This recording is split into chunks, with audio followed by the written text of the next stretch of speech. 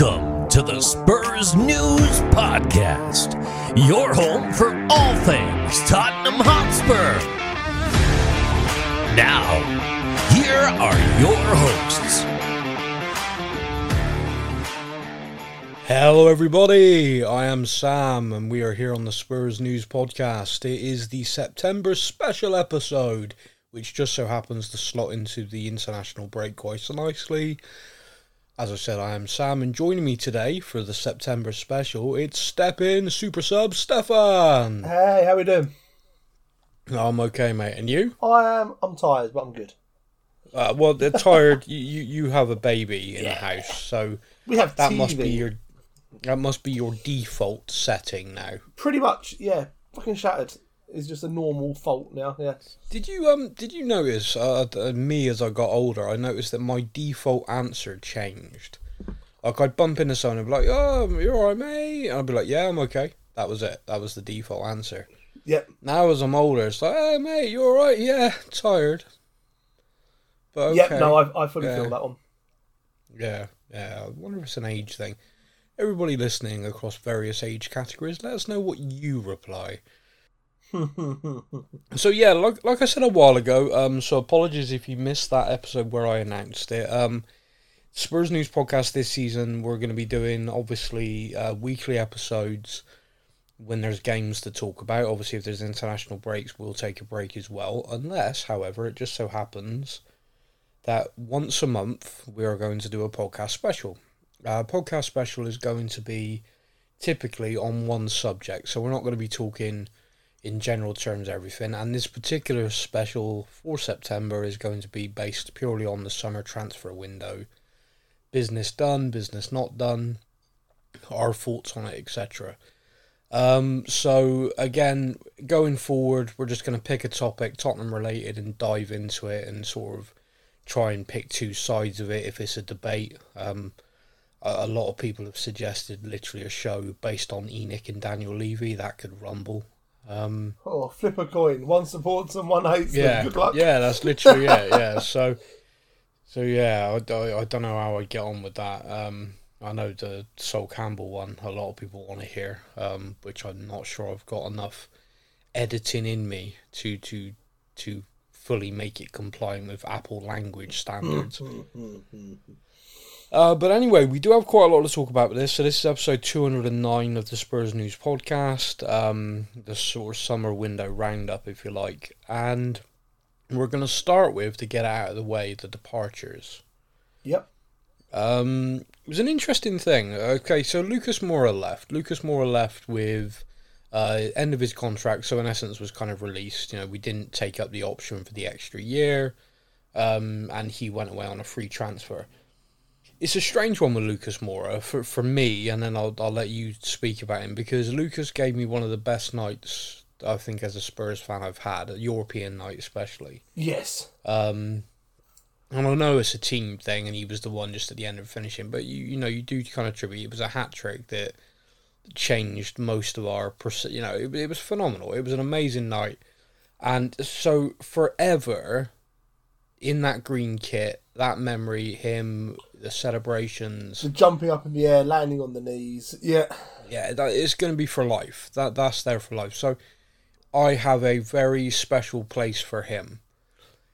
For us, on a regular weekly basis, he was never that consistent, and the reality was it was the right time to say goodbye. Age, everything, it was the right time. Contract was up. Time to move on. Yeah. And possibly, as much as I hate to say it, possibly a little late, possibly a year earlier, he scored a phenomenal goal with his last ever appearance for us, where he just basically went, screw it, I'm going to have a go, and beat everyone and then scored, which was just so Lucas Moura. It was unbelievable. That was what we wish we saw kind of every other week sort of thing, instead of twice a season. Yeah, you're right. But still, saying goodbye to Lucas was kind of like another one of those end of an era. But at the same time, I think with Ange coming in, it kind of just showed me that era did need to end. It was almost like we were holding on to it too long. Mm-hmm. Like, we were so close, we didn't want to let that go. And now Yeah. now we have. I'm kind of like, yeah, we needed to do this earlier. This needed to have happened before. But just on Lucas Moura then, your sort of thoughts on his departure? Yeah, a bit of a bittersweet one. Sad to see him go, but completely understand why. Yeah. Sad to see him go for the reasons you just explained. It's the first time I ever heard my granddad swear was that third goal in Amsterdam. Oh, wow, okay. Yeah, we were sat around. I was sitting in his conservatory watching it. I remember messaging you throughout the match going, we're going to win this. We're going to win this. You did keep saying I that. was full of confidence, don't know why.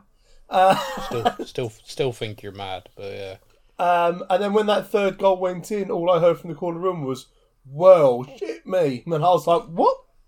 Yeah. But no, yeah, it was. I was so happy to see him score in that final appearance. Wish we had seen more of that from him. And goodbye, but thank you for all the memories. Yeah. Thanks for all the fish. Yeah. I'd agree with that. Moving on to another player that left. This one was sold, and most recently is Davinson Sanchez. Yep. Davinson Sanchez arrived from Ajax and kind of came in on the basis that the then manager, some Argentinian bloke, can't remember his name, wanted him. Yeah. When Lamela was player manager, that's how I remember it anyway. And basically, he came in on the basis that we're going to move to a back three, and he was going to be the pacey one. We had the two Belgian rocks, defenders, solid, brilliant, held their line, phenomenal reading of the game. But we needed a guy to come in who was going to mop up. Yep. And in that role, initially, looked fantastic. Looked really good. The other two with the ball-playing defenders, he was just there doing his thing. Yeah. Then the sort of injuries happened, adjustments, back to a 4. To be honest with you, and this is purely my opinion, I don't think he's ever looked settled in England. I don't know whether that's because he never had a full run and therefore was constantly having to try and sort of come in, come out, and that's very difficult for any player. But he just never looked settled to me. Him going, again, in my opinion, is a little bit overdue. But this is none of that is to say that I never liked Davinson Sanchez either as a man or as a player. As a man, he's a family man. Really loved the club. There's a funny viral video from this summer. So even knowing that his own fans booed him last year, which I still think is a really dark day for all of us, and knowing that he's likely leaving this summer, there's a viral video of him in a sports shop putting Tottenham shirts in front of Arsenal ones, and another thing where he was at like a museum and he had an Arsenal picture and he put a Tottenham shirt in front of that. Yep. So, yeah, the guy was very, very fully on board with the club. Loved being here. Seemed a great guy, good professional. But yeah, for me, it just never quite clicked in the Premier League for him. And I always thought, because I kept saying I think he needs to go, and I stand by that for a couple of seasons at least. Yeah. I've always felt that when he went to a different league, a slightly Italian league or a league like that, where the pace isn't quite so frenetic as it is in the Premier League, I always thought he's going to look amazing. Everyone's going to look at that and go, "What? Where was this guy?" It's like, well, he was there the whole time. Yeah. But again, that's just my opinion. And he's gone to the Turkish league, so I mean, he's going to look like a boss in that league. I don't know. The Turkish league's weird. Like, I don't watch a lot of Turkish football, to be honest with you, because the only times that stuff does come up to me about the Turkish league is when something bad happens. So it's like, oh, look, there's a game in Turkey where every black player had bananas thrown at them. It's like, oh, great, brilliant. So yeah, I don't watch enough of it, but I do watch some in the Champions League. Yeah. And, seems sort of tidy side. So hopefully he does well there. Hopefully he has a good time there where the fans are respectful and also, behind him. But yeah, so Davinson Sanchez, my friend, just your thoughts briefly. No, I pretty much again agree with you. It was a player I've never disliked Sanchez. He's always, I think when he's been on the pitch, he's always put the effort in. I agree. Lapses of concentration, but I think that's just a one of those things, unfortunately, with him. And again, probably should have gone 2 seasons ago. Yeah. But he goes with, nothing but respect and stuff from me, and good luck to him. Yep, that's fair. So over departures, obviously, we need to talk about Harry. Winks, obviously. You ruined my joke. Ah, sorry. I was literally about to say he came through the academy, loved by everybody. Do it. We'll edit it. Do it. No. It's gone now. The whole setup was there, and you just shat on it. I hope you feel proud of yourself. Yeah. So let's just talk about the Harrys then. Now my joke's ruined.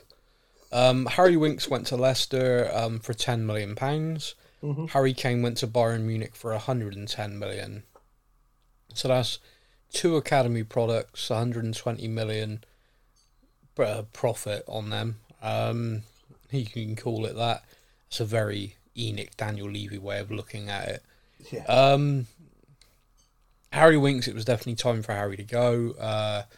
He had kind of stagnated and gone stale as a player at the club. I think he loved the club as a fan. I think he'd have stayed forever, just even if he was a bit part player because he loved it. But I think last season when he went on loan and was playing regularly in Italy after his surgery, I think he realised, no, I need to be playing. I want to get back to playing the game. Leicester, for me, was a great opportunity for him because he was able to join a club that very much sees itself as a Premier League club, has the funding and the backing to be a Premier League club. They had a very bad season last year, which saw them relegated, but they are going to be looking to bounce straight back. And with Winks, his mindset probably is, I need a season playing games. I need to get back to where I was. Stepping into the Championship isn't a bad thing if I'm doing it for a year. So I think that's in his head. Like, the club's geared to go straight back up. I need to play 30, 40 games in a season for the first time in a long time. In fact, the first time ever, probably. Yeah, so he's going to be knackered by Christmas, poor bloke. I know, bless him. Yeah, he's not going to know what to do. It's like, I'm normally on the bench. Again, just for me, Winks is a player I always loved coming through the academy. I felt he was brought into the team and he did brilliantly. There's a little bit of a narrative with him where some people think that he got into the team and just stopped and was like, I've made it. I don't see that. What I see is he came in and then he sort of came in under that bloke I'm not going to talk about anymore, Chelsea bastard. And then a different Chelsea bastard came in and didn't rate him, didn't want to play him in the way that he needed to be played. I mean, there was a time where he was basically making a midfield 2 with Sissoko. Yeah. And the hilarious thing about this, right, is, and again, I'm not trying to be disrespectful to anybody, players, because genuinely there's a lot of love from me for both of these players. But Sissoko was so bad, and I mean so bad, that like his first touch was a shot. It like the ball would hit him and just like fire off. It was ridiculous. When he upped his level just a bit and was able to be competent and run with the ball and not fall over his own feet, we all started singing his name like he'd become like Maradona peak. Yeah, it was funny. We as fans did it like, this is hilarious, and he kind of went, thank you so much for the support, and we were like, yeah, that's what we're doing. We're not taking the piss. Oh, we'll have to carry that on now. Shit. Yeah, who needs Bale when you got Sissoko? Yeah, none of us did that as a joke, mate. Yeah, we're absolutely, yeah. Winks next to him was just really tidy and did really well. Yep. And people used to slate him. And I always find that funny, or like find that a little bit difficult. The thing I hated the most was always this stupid narrative of Winks can't pass the ball forwards. Yeah. Oh, yeah, that used to do my nut in, that did. Well, it was funny because it was like even the statisticians' accounts, like Opta and stuff like that, started putting out, like at the end of games, Harry Winks made 48 passes and like 28 of them were forward, and it's like, you're just like feeding the trolls now. It's like become it's become a thing. It's just like, leave it alone. Like, the guy's a decent player, and it used to frustrate me. So I'm happy Winks has moved on. I hope he gets loads of games. I hope he does really well. I hope he comes back into the Premier League. Although I don't really like Leicester, but hopefully he gets a move. Yeah. And the other one we've talked about before. He's now in Bayern Munich, loving his life at his big club where he gets a chance to win things. And apparently not particularly fond of us, it would seem. Yeah, well, I am opening that can of worms. He is starting to really piss me off. See, I said this to you a little while ago. Yeah. I was like, his interviews and stuff, it feels unnecessary. He then went on international duty, so the most recent stuff is obviously what you're referencing. Yeah, the whole how it's different, because at Tottenham, if you lose 3 or 4 games in a row, it's a bit of worry. If you go to Bayern Munich and lose 1 game, it's a crisis. You must win every game. I'm like, no, have that fucking attitude at Tottenham of, we must win every fucking game. That you're a footballer who is paid to win football games. That should be, even if you're playing for like Southend United, you should still be a case of, I want to win every single game.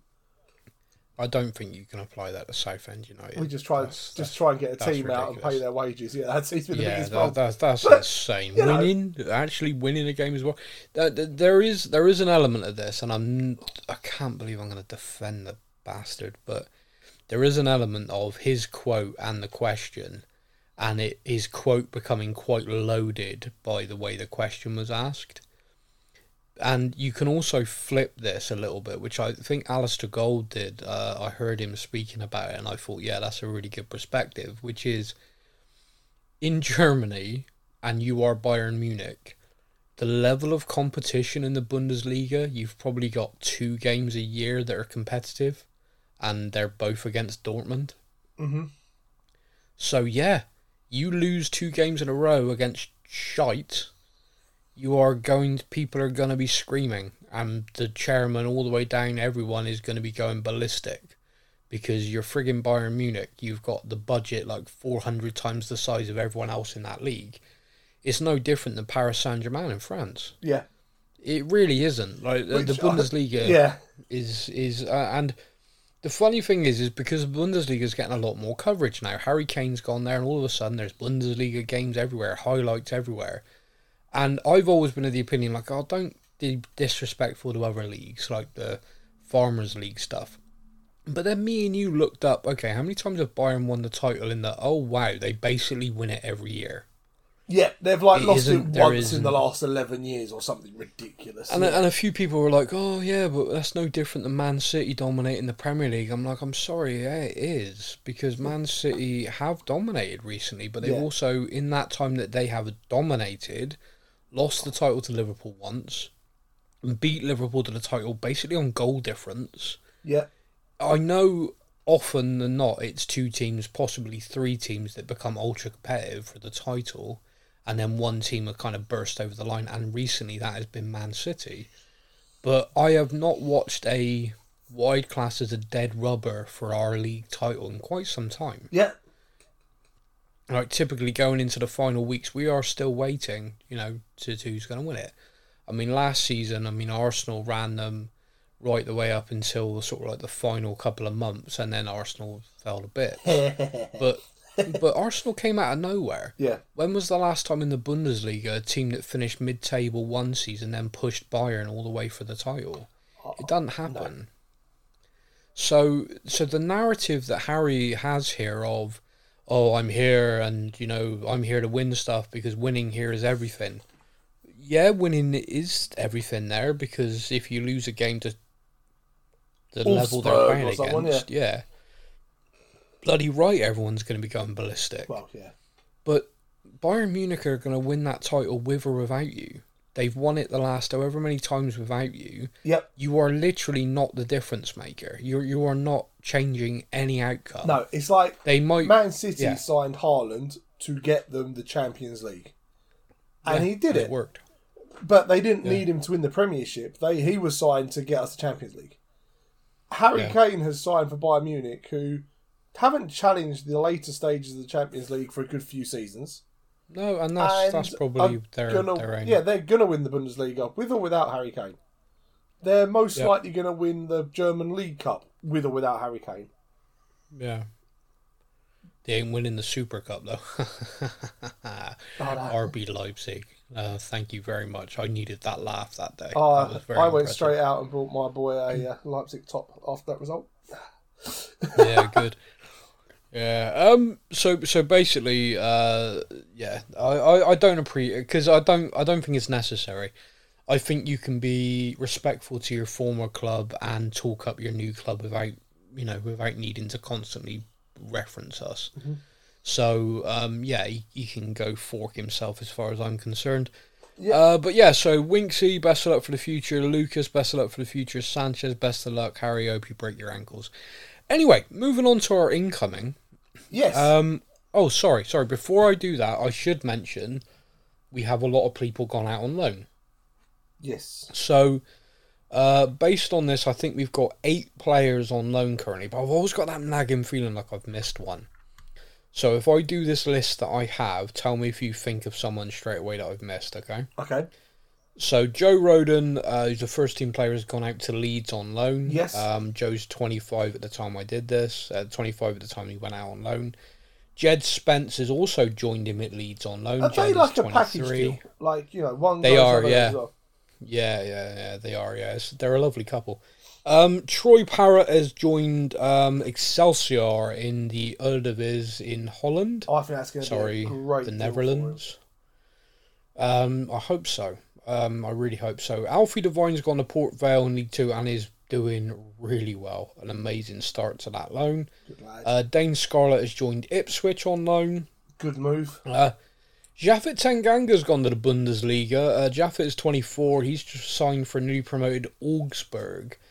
So he's going to come up against Kane at some point. Snap him, Japhet. Snap him. Yeah, Jaff, you could do the funniest thing in the history of the world. But he is there technically on loan, but they do have an agreement in place to make it permanent if they stay up, and he plays over a certain amount of the games to help them stay up. Yeah. So Jaff may leave, may come back. We don't know. We'll know. The last 10 games when they stop playing him because they're mid-table, we'll know. Yeah, exactly. Reguilon has signed from Man United on loan. This blows my mind. Why does that blow your mind? Just... Man United had a serious injury problem at left back. We couldn't get rid of him anywhere. It's just one of those. It's one of those, like, strengthening someone that we should be competing against. How are we strengthening him with a player who's not even our third choice left back? That's the bit that blows my mind. Like, I have such high opinions of Reguilon. I don't understand. I would have thought this, like, Angie's kind of tactics and stuff. I genuinely thought this season, him and Udogie were going to be really challenging each other to go for it. Yeah. And it just didn't happen. So that's more what blows my mind. What blows my mind is the fact that we don't have Reguilon banging on the door like, this is my sort of tactics. This is what... Yeah. This is me. Well, clearly there's a reason. Yeah. Because you had a good look at him in pre-season, so clearly there is a reason that we don't consider this strengthening a rival. Yeah, so I didn't think he did that bad in pre-season, but obviously there must be something in the training that Ange has seen and gone, nope. And the last one on my list is obviously Tunga Ndombele. He's joined Galatasaray on loan, and it is just a loan. They have got an option, but of course we all know that won't happen because no one wants play him. That well. Yeah. Like I said, I got that nagging feeling like I've missed someone, but I don't know. Harvey White, we lost him. White has left. That was a surprise for me. I didn't expect him to. I thought he was a big player for the future, but he's now gone off to play. He had 1 year left. He had 1 year left on his deal and wasn't interested in signing a new one. Yeah. He was at an age where he couldn't just slot into the under-21s and get a loan. It made sense for all parties. Really. Yeah. I had a lot of future promise on that kid. A very, very good set-piece technician, a wonderful left foot, but didn't progress over the last couple of years like you'd want. He did have a loan, which was kind of his opportunity to grab first-team football and show what he could do, and it didn't happen. It was Derby, wasn't it? Yeah. I think it was Derby, yeah. But no, I still... I still hope that he can find it, because there is definitely a very good player there. Yeah. So going on to the incomings then. The first one I'm going to talk about is James Maddison. Not only did we sign him this summer, we then made him vice captain. Yep. It would appear that was done on the basis of the guy just brings like a great energy both to the playing style on the pitch and to the training ground everywhere. Yeah. Based on all the posts I've seen of him and everything, I can see that.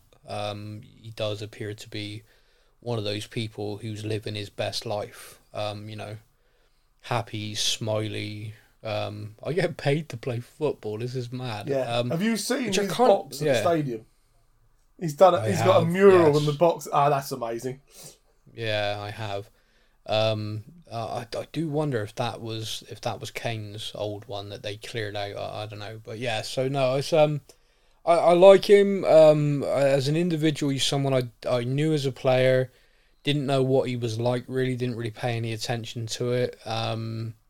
We signed him, and I had this kind of thing on the back of my head of like, I remember last season Leicester fans really got on him, and I kept seeing him having to come out in front of bad results doing interviews, and I kept thinking he looks really, like he takes this really personally. Yeah. And I think that's clearly his. He is clearly someone who is quite emotionally invested. I'm going to do everything I can, and I think once he signed for us, he kind of just like, okay, I'm fully Spurs. Oh, mate. And he is fully Spurs. Like the videos on social media of him and his kids all in Spurs kits and teaching the kids to say, come on, you Spurs. Like, he seems to me like, I don't want to say, like, he's not a Spurs fan, etc. He's not come in and like, this is my lifelong dream to play for my club. But he's definitely someone who is like, if I'm in the door, I'm all in. Like, I am all in at this club. Yeah. And, he's bringing the kids up to be.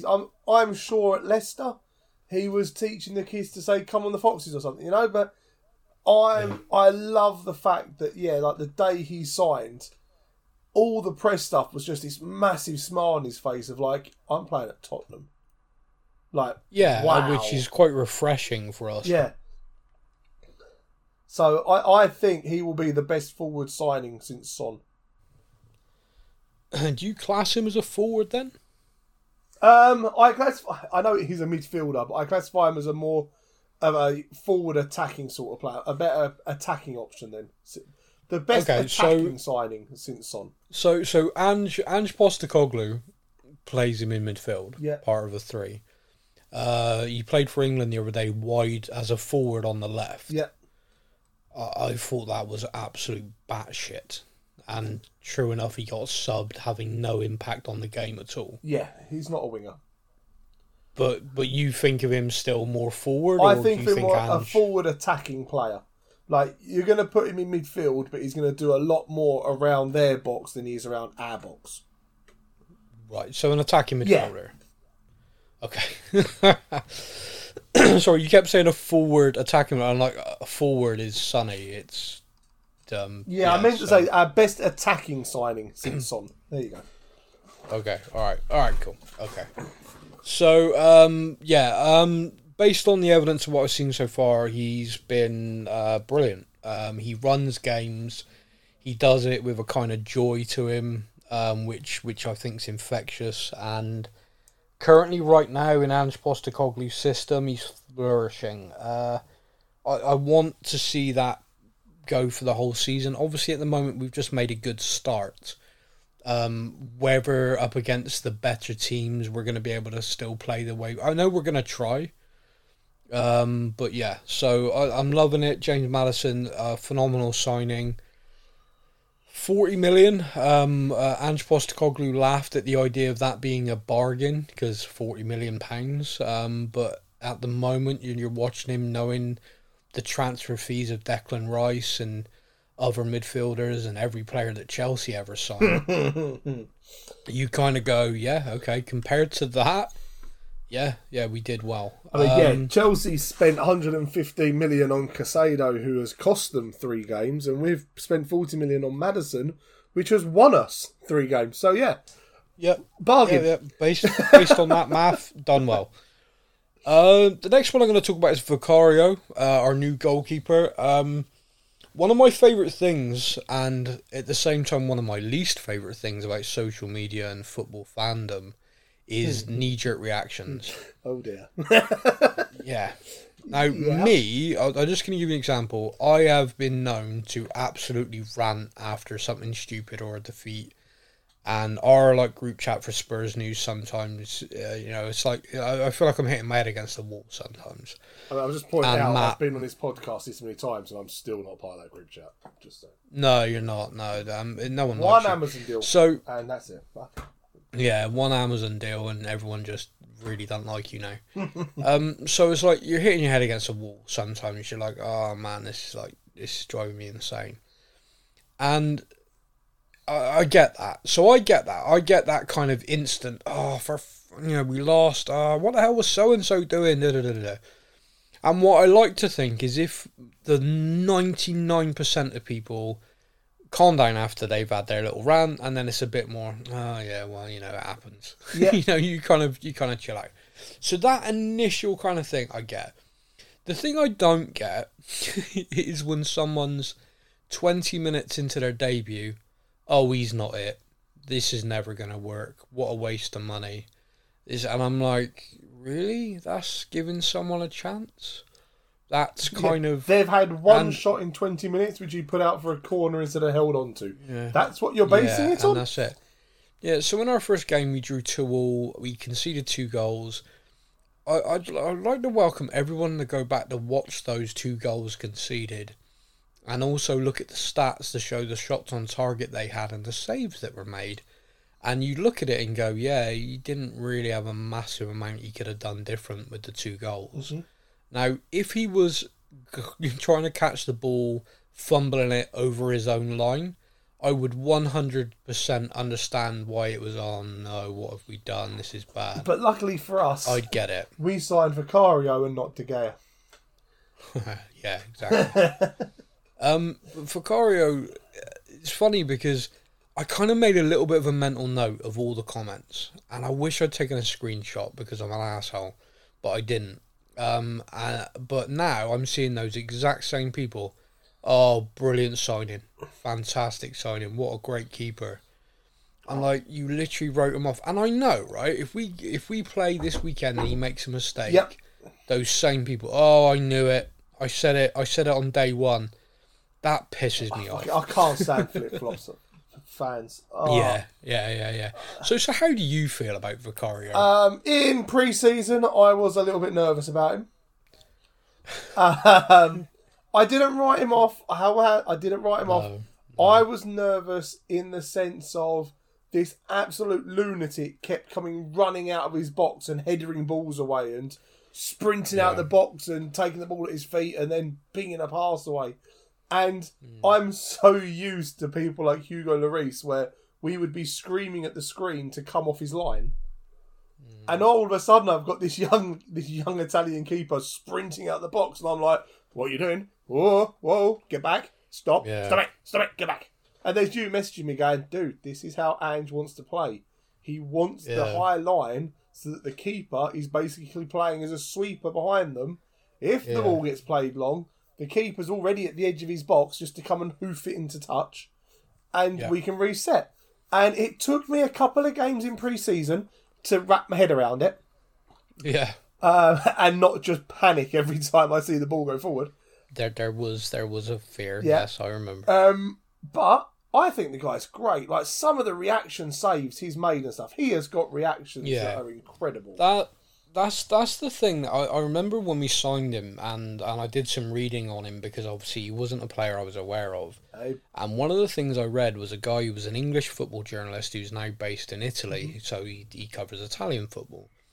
And he basically said that this signing makes so much sense for Tottenham because you needed to replace the sheer ability and reaction saves of Lloris, which is world class, but add the ability with the ball at their feet and the confidence. Yeah. And he said, and this guy is taller, has the same reactions in terms of being able to snapshot shot stopper as Lloris, younger than Lloris, and has the ability with feet and the timing, etc. You know, he's kind of like the perfect signing. Yep. And I read that and I thought, well, that's Okay. someone really talking this guy up, you know. But having watched pre-season, having watched the Premier League so far, I can say wholeheartedly his reaction speeds and his ability shot stopping is up there. It is good. I mean, when someone like Buffon can come out and highlight an Italian goalkeeper as this guy's got it, you pay attention. Yeah, and Buffon basically said that he should be the Italian number one. Yeah. He's like, there's no doubt in my mind who the Italian number one should be. And you only got to read online whenever Italy play, the fans are of the same opinion. Like, why isn't Vicario our number one? Yeah. Which is kind of amazing when you consider he wasn't playing for one of the big Italian clubs. Nope. But I think the club he was playing for, he would see a lot of action. So I think people got to see him. A lot of saves to be made. Yeah, at work. But I've been very impressed with him. And again, personality-wise, he arrived with a kind of, I am so happy to be here. You know, I'm at Tottenham. This is amazing. You know, this club's amazing. The stadium, the training. And I think this is, again, something that people underestimate about signings and squad rotation, where you're bringing people in, is you want to add that energy into the squad of people who are like, you know, I'm at Tottenham. This is amazing. And like, they arrive and they're running around all keen. And then the other players who've been there a few years are a bit like, yeah, crap, we are here. We need to, you know. Yeah. It kind of lifts everybody. And I feel like that is something that got forgotten with our recruitment, and hopefully it doesn't get forgotten again. Every window, you need to be making these tweaks. Yeah. Because you want to see that. The next one is Solomon came in on a free.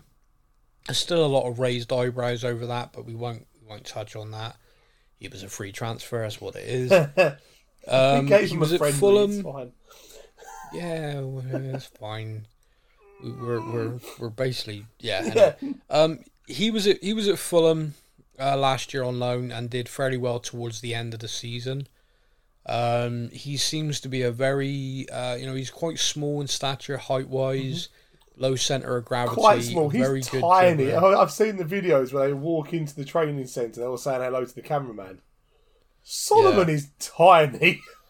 Yeah, he's not quite mascot level. But if he stood next to Vicario, I think he would look like the mascot. Yeah. But yeah, very. I mean, he's a winger, and he played recently and got 2 assists. And you sort of look at it and you think, yeah, there is a real good squad option there. So picking him up on a free, I 100% understand why we did Great bit of deal. Yeah. It kind of replaces Lucas in our squad. Similar ability, similar position. Hopefully just that little bit more consistent. Yeah. But yeah, from what I've seen so far, I've been very pleased. Yeah, I was a bit... When we signed him, you know, you kind of... Typical big-headedness. I'm like, he spent last season on loan at Fulham. Yeah. I'm like, is that the level we want to be looking at? But the bits that I did see of him, he is quite an exciting player when he gets on the ball. Because of that low centre of gravity, he's got quick feet, he's quite fast anyway. I think he's a person that could be, if he gets on the ball and he's running at a defender, quite exciting to watch. He can play on either wing as well. So it's a good rotation option for whoever is playing as our wingers. You guys have absolutely shattered out the defenders. Great. Bring on Solomon for the last 20 minutes. Now they're tired and watch him run rings around them. You know, he's a very good squad option to have, I think. Yeah. I'd like to see him get some goals. But yeah. Yeah.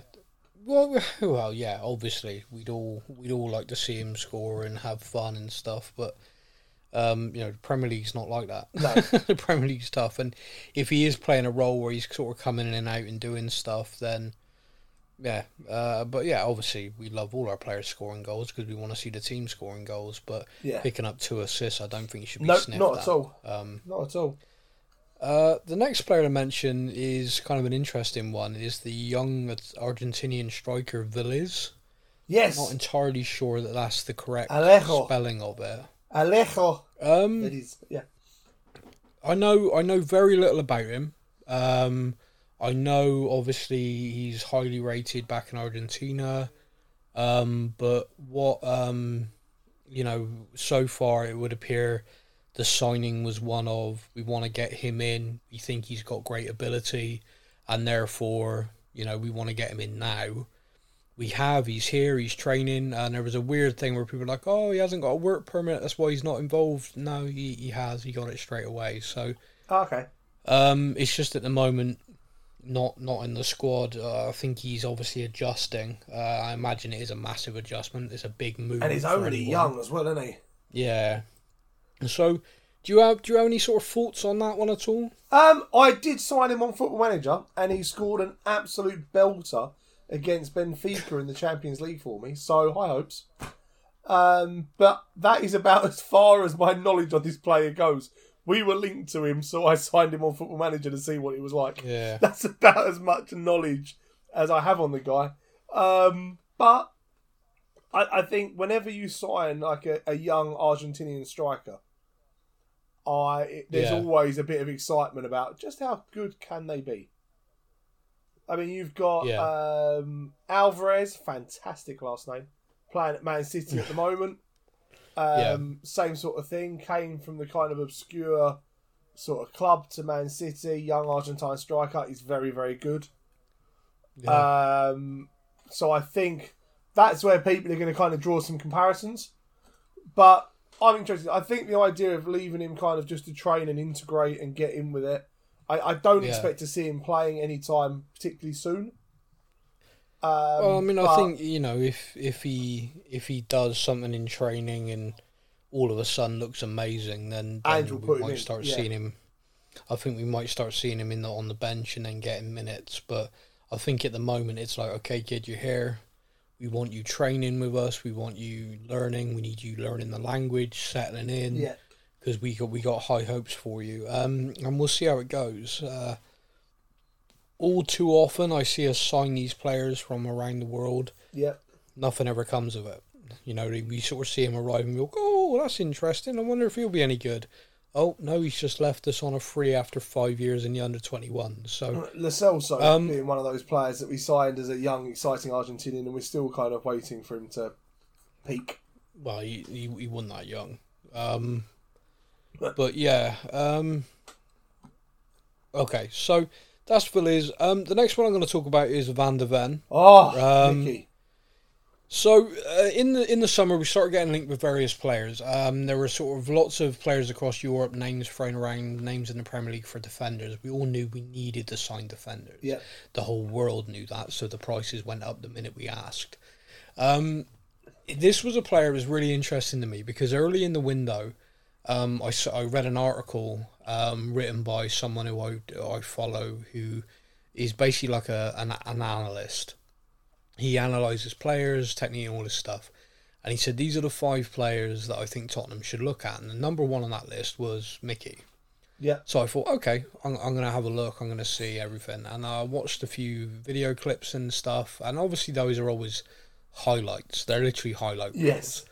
So he could have an entire game scoring own goals, falling over his own feet. But the one moment where he hit this amazing pass, that makes the highlight reel. So... yeah. It's very misleading, but the one thing in the highlight reel that it had was this recovery sprint where he was up for a corner, an attacking corner. The opposition broke, and he outran, after turning, the entire side to get back to the line, positional sense as well, and clarity of thought whilst running that fast, to then clear it off the line. Yeah. And immediately for me, I was like, okay. This guy. I was like, we are going to be playing a high line. You need someone with a turn of pace. So straight away, box ticked. But the thing that impressed me in that, which stood out to me, and then I thought to myself, I hope, obviously, anyone scouting him would look at more than just this. But this immediately caught my attention, was that clarity of thought. Because when you are... anyone who's ever played any kind of sport, when you're blowing out your ass, your mentality goes. Yeah. Fitness is so important, not just for your ability to get around the pitch, but your mental, your awareness, your kind of everything that's going on. Yeah. So this to me was like really kind of interesting, and just seeing that I was like, okay, yeah, I'd like us to sign this guy. The thing as well about this season is our recruitment has been data driven for the first time. Yep. And I've talked about this a little bit before on the podcast, but just to give you an example of this, a lot of, in the past, we would look at a central midfielder and say there's two options we're looking at, very similar sort of ability, age, profiles. One of them's got 10 assists, one of them's got 2. We would sign the one with 10 assists, like straight away. That'd be it. There wouldn't be any kind of deeper dive than that. Yep. Now we're looking at analysis data in a far more different way. So, okay, these two guys' profiles are about the same. The one with 10 assists was playing with a quite phenomenal striker. He made 15 key passes to create a goal-scoring opportunity, and that striker scored 10. Yep. The other guy wasn't playing with that good of a striker or a strike force in his club. He made 50 key passes, and the guys were like hitting them in the rosette. Which one's the better creative player? Yeah.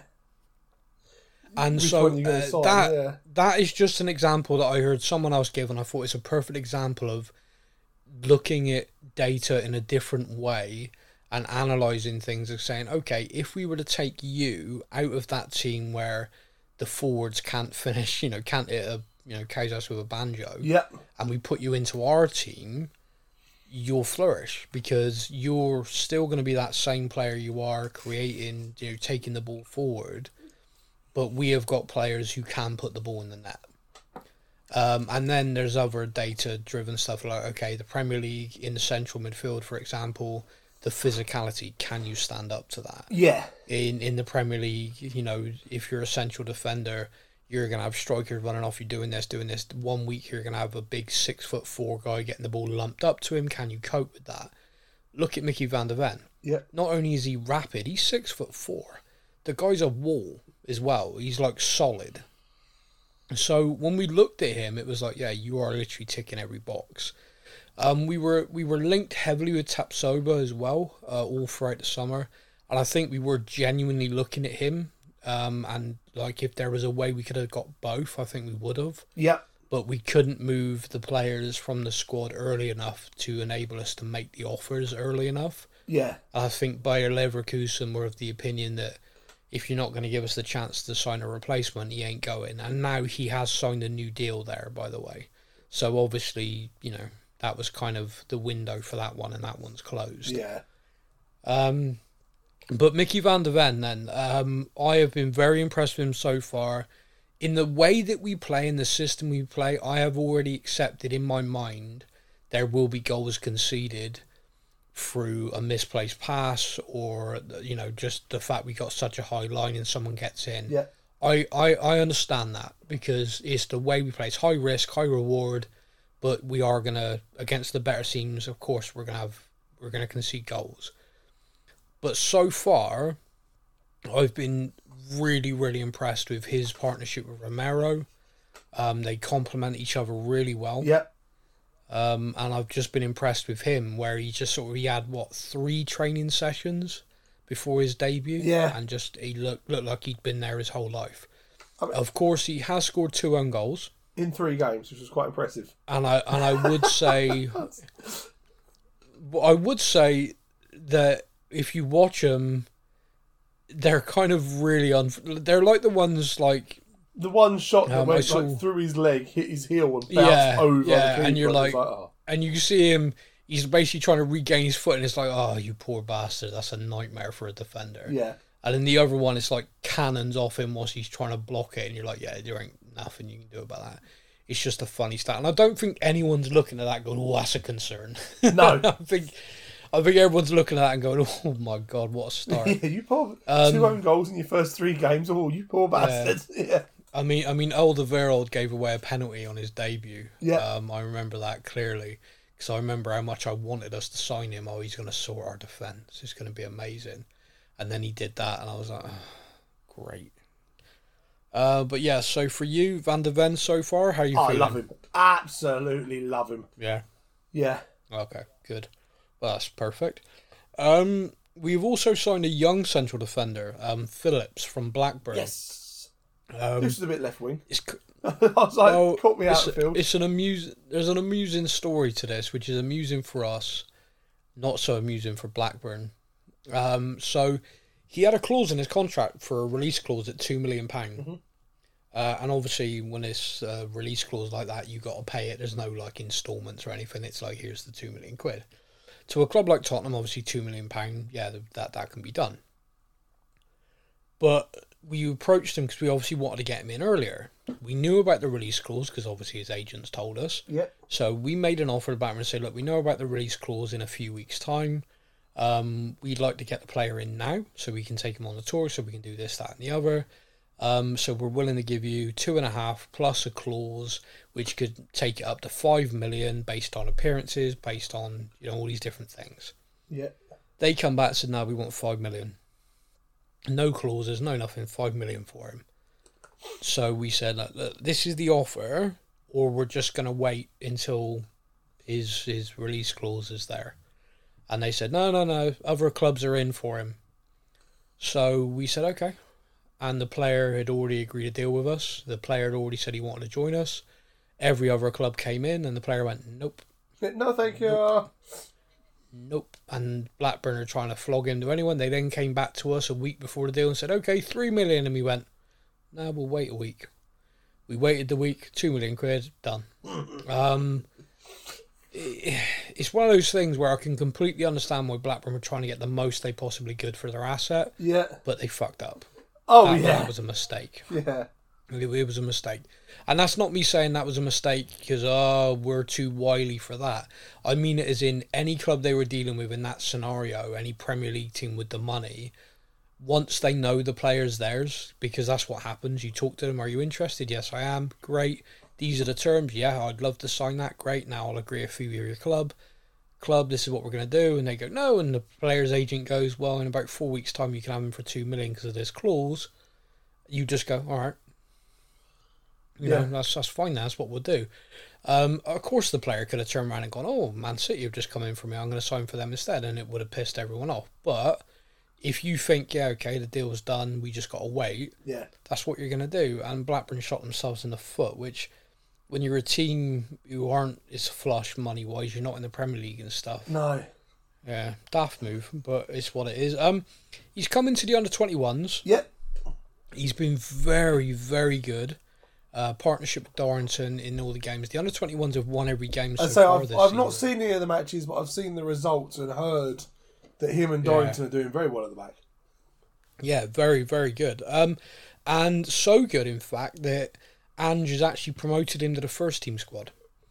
So the last under-21 game, he wasn't involved at all. Oh, he was already with us.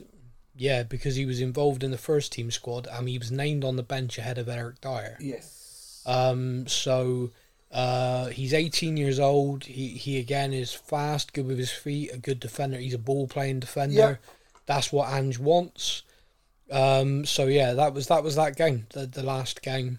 He was on the bench ahead of Dyer. So yeah, I don't know if that's going to continue or whether that was because the window was still open. But the fact that Dyer has now been registered as one of the first team players and officially registered on the list and stuff, you have to assume he's going to have to knuckle down in training and try and win his space back on the bench.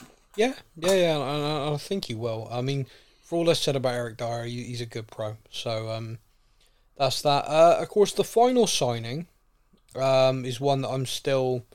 I don't fully understand myself, and I'm hoping the player is just phenomenal for us, and I go, wow, amazing. And that's Brennan Johnson. The next Gareth Bale. Yeah. If you say so. Bale says it himself. Yeah, but he's Welsh. Yeah. So, Brennan Johnson, I mean, I'm not going to say much. For me, I've watched him a few times for Nottingham Forest and was not impressed. And what I mean by that is there was nothing there that made me go, wow, that's a £50 million player. You know, that kid is amazing. Wow.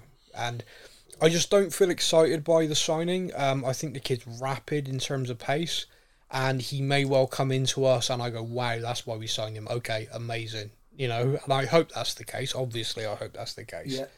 But I'm not going to sit here and lie and say I'm unbelievably excited by the signing, because me personally, I'm not.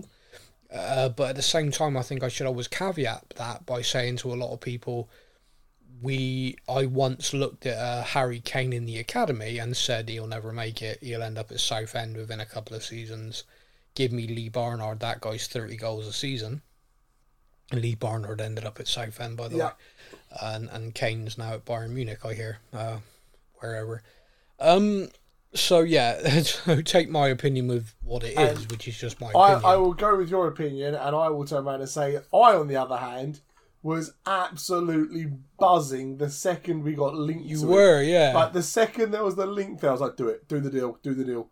In Angie's system, with his pace and the fact that he can play left, right and centre, in this formation, these tactics, his pace and stuff like that, oh man, he is the best attacking signing since Maddison. Like, I am well excited for Brennan Johnson to join us, like, to be in the squad and playing.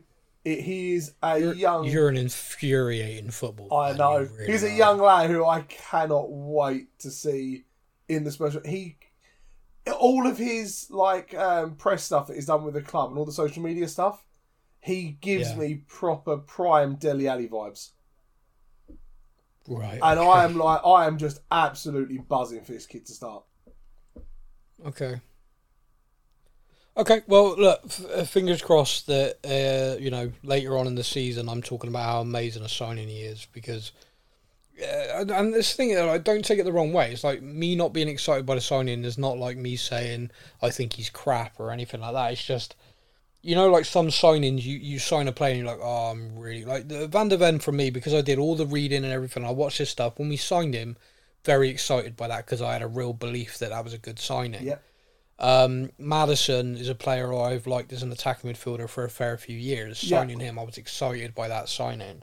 Vicario, I'd read some good stuff, but I wasn't excited by that signing because I didn't know. He's playing very well. I'm very pleased. Solomon, wasn't really excited by that signing, but felt it was good business for the Liz.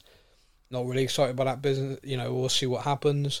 And that's just how I feel. Like Phillips, again, not overly excited by that signing, but can understand 18 England defender.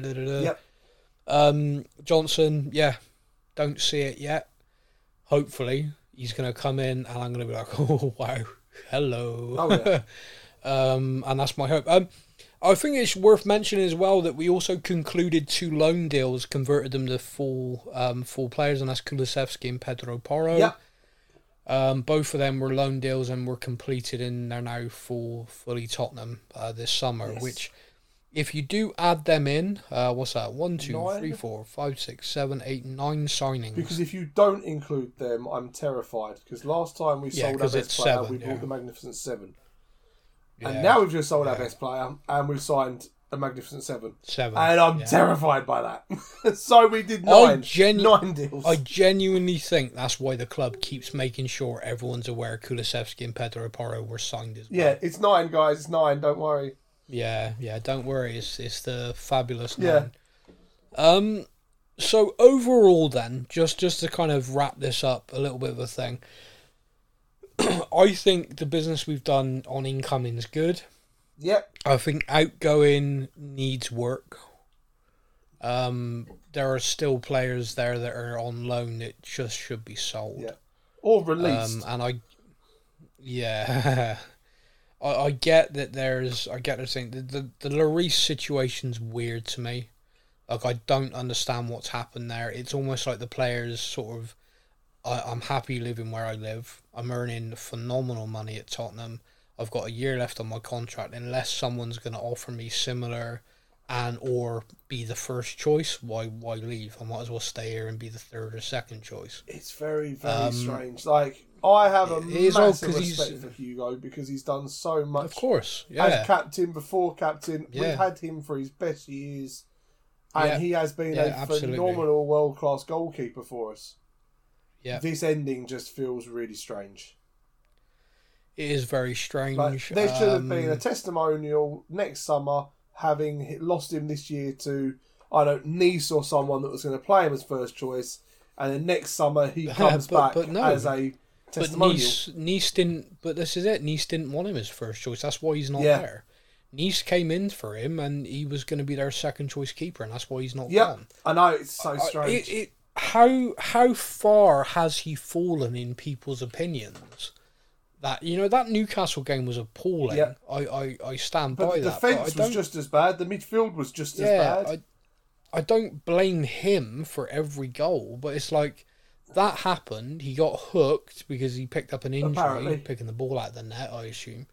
And then the summers happened, and not one team, no one wants him as their first choice around all of Europe. Such Europe, like the Saudi Arabians are going mental with money, and no one even wants to bring him over. No, they did. No, they did. He isn't interested. Yeah, right. I don't think he wants to move his wife and kids to Saudi Arabia, and I don't blame him. No, fair enough. So yeah, no. I mean, that might come up again, and perhaps he'll reconsider. But no, that he did have offers there for Saudi Arabia, and he turned it down. So that is a little bit odd. I think it's worth mentioning that obviously the club doesn't have a director of football. A lot of people kind of go, well, so what? We signed all these people, we did this, we've done good recruitment. Do we actually need one? Yeah. Our departures, our outgoings, our loans, management and stuff. This is where someone needs to work closely with Ange Postecoglou to be ensuring that Ange, is this guy part of your plans? No, right, leave it to me. I'll find him a new home. I'll get rid. I'll sort it. And we need that. We need that desperately. Paratici was doing that, but then something happened, basically got taken off in handcuffs. Yeah. And in fairness to him, he did some really good deals. He did. Got to say, con man of the century or not, he did some great deals. Someone posted that Wolf of Wall Street thing. It was like, and how did Paratici do all these deals? Yeah, it was crime. That's what. Yeah. So a director of football is in place now. Ironically, we announced as a club that Daniel Levy was appointing a gentleman called Scott Munn to be in charge of the entire football aspect of Tottenham Hotspur. Football operation or something, yeah. Yeah, so Daniel Levy is like, I am in charge of everything, but my focus is going to be on the overarching business budgets, growing the brand, doing all the stuff. The commercial stuff, which he is fantastic at, let's be honest. Yeah. And Scott Munn, who had this great reputation from the City Group of going into the clubs that the City Group had signed and turning them around and creating successful, driven atmospheres. He's an Australian himself. Anyone knows anything about Australian people in sport is they are wanting to win. They don't care about an underdog tag. They don't care about how big an opponent they're up against. They want to win everything, and he is of that mould. Everything I read about him was interesting and very focused on winning. Very kind of, this is not just I come in to grow a brand. My remit is creating a competitive sports atmosphere. Yeah. The guy was announced. He was going to start work the 1st of July. 1st of July came, no Scott Munn. Press obviously asked Tottenham, where's Scott? We've seen him in the pre-season games. Where is he? Why hasn't he started his job? Silence. Absolute silence. A few murmurs. It would appear that his departure from the City Group isn't as straightforward as everyone thought. Basically, Tottenham announced the guy. He handed in his notice, and City went, yeah, your notice period's like 3 months. We're putting you on garden leave, mate. Oh. And they made him see out that full thing. I got to say this because I think, I know it sounds like sometimes everyone sort of digs the club out and stuff. I run a business. A lot of people listen to this run business, stuff like that. Due diligence is something that needs to be done on people. Fabio Paratici had all of that criminal stuff hanging over him when we appointed him.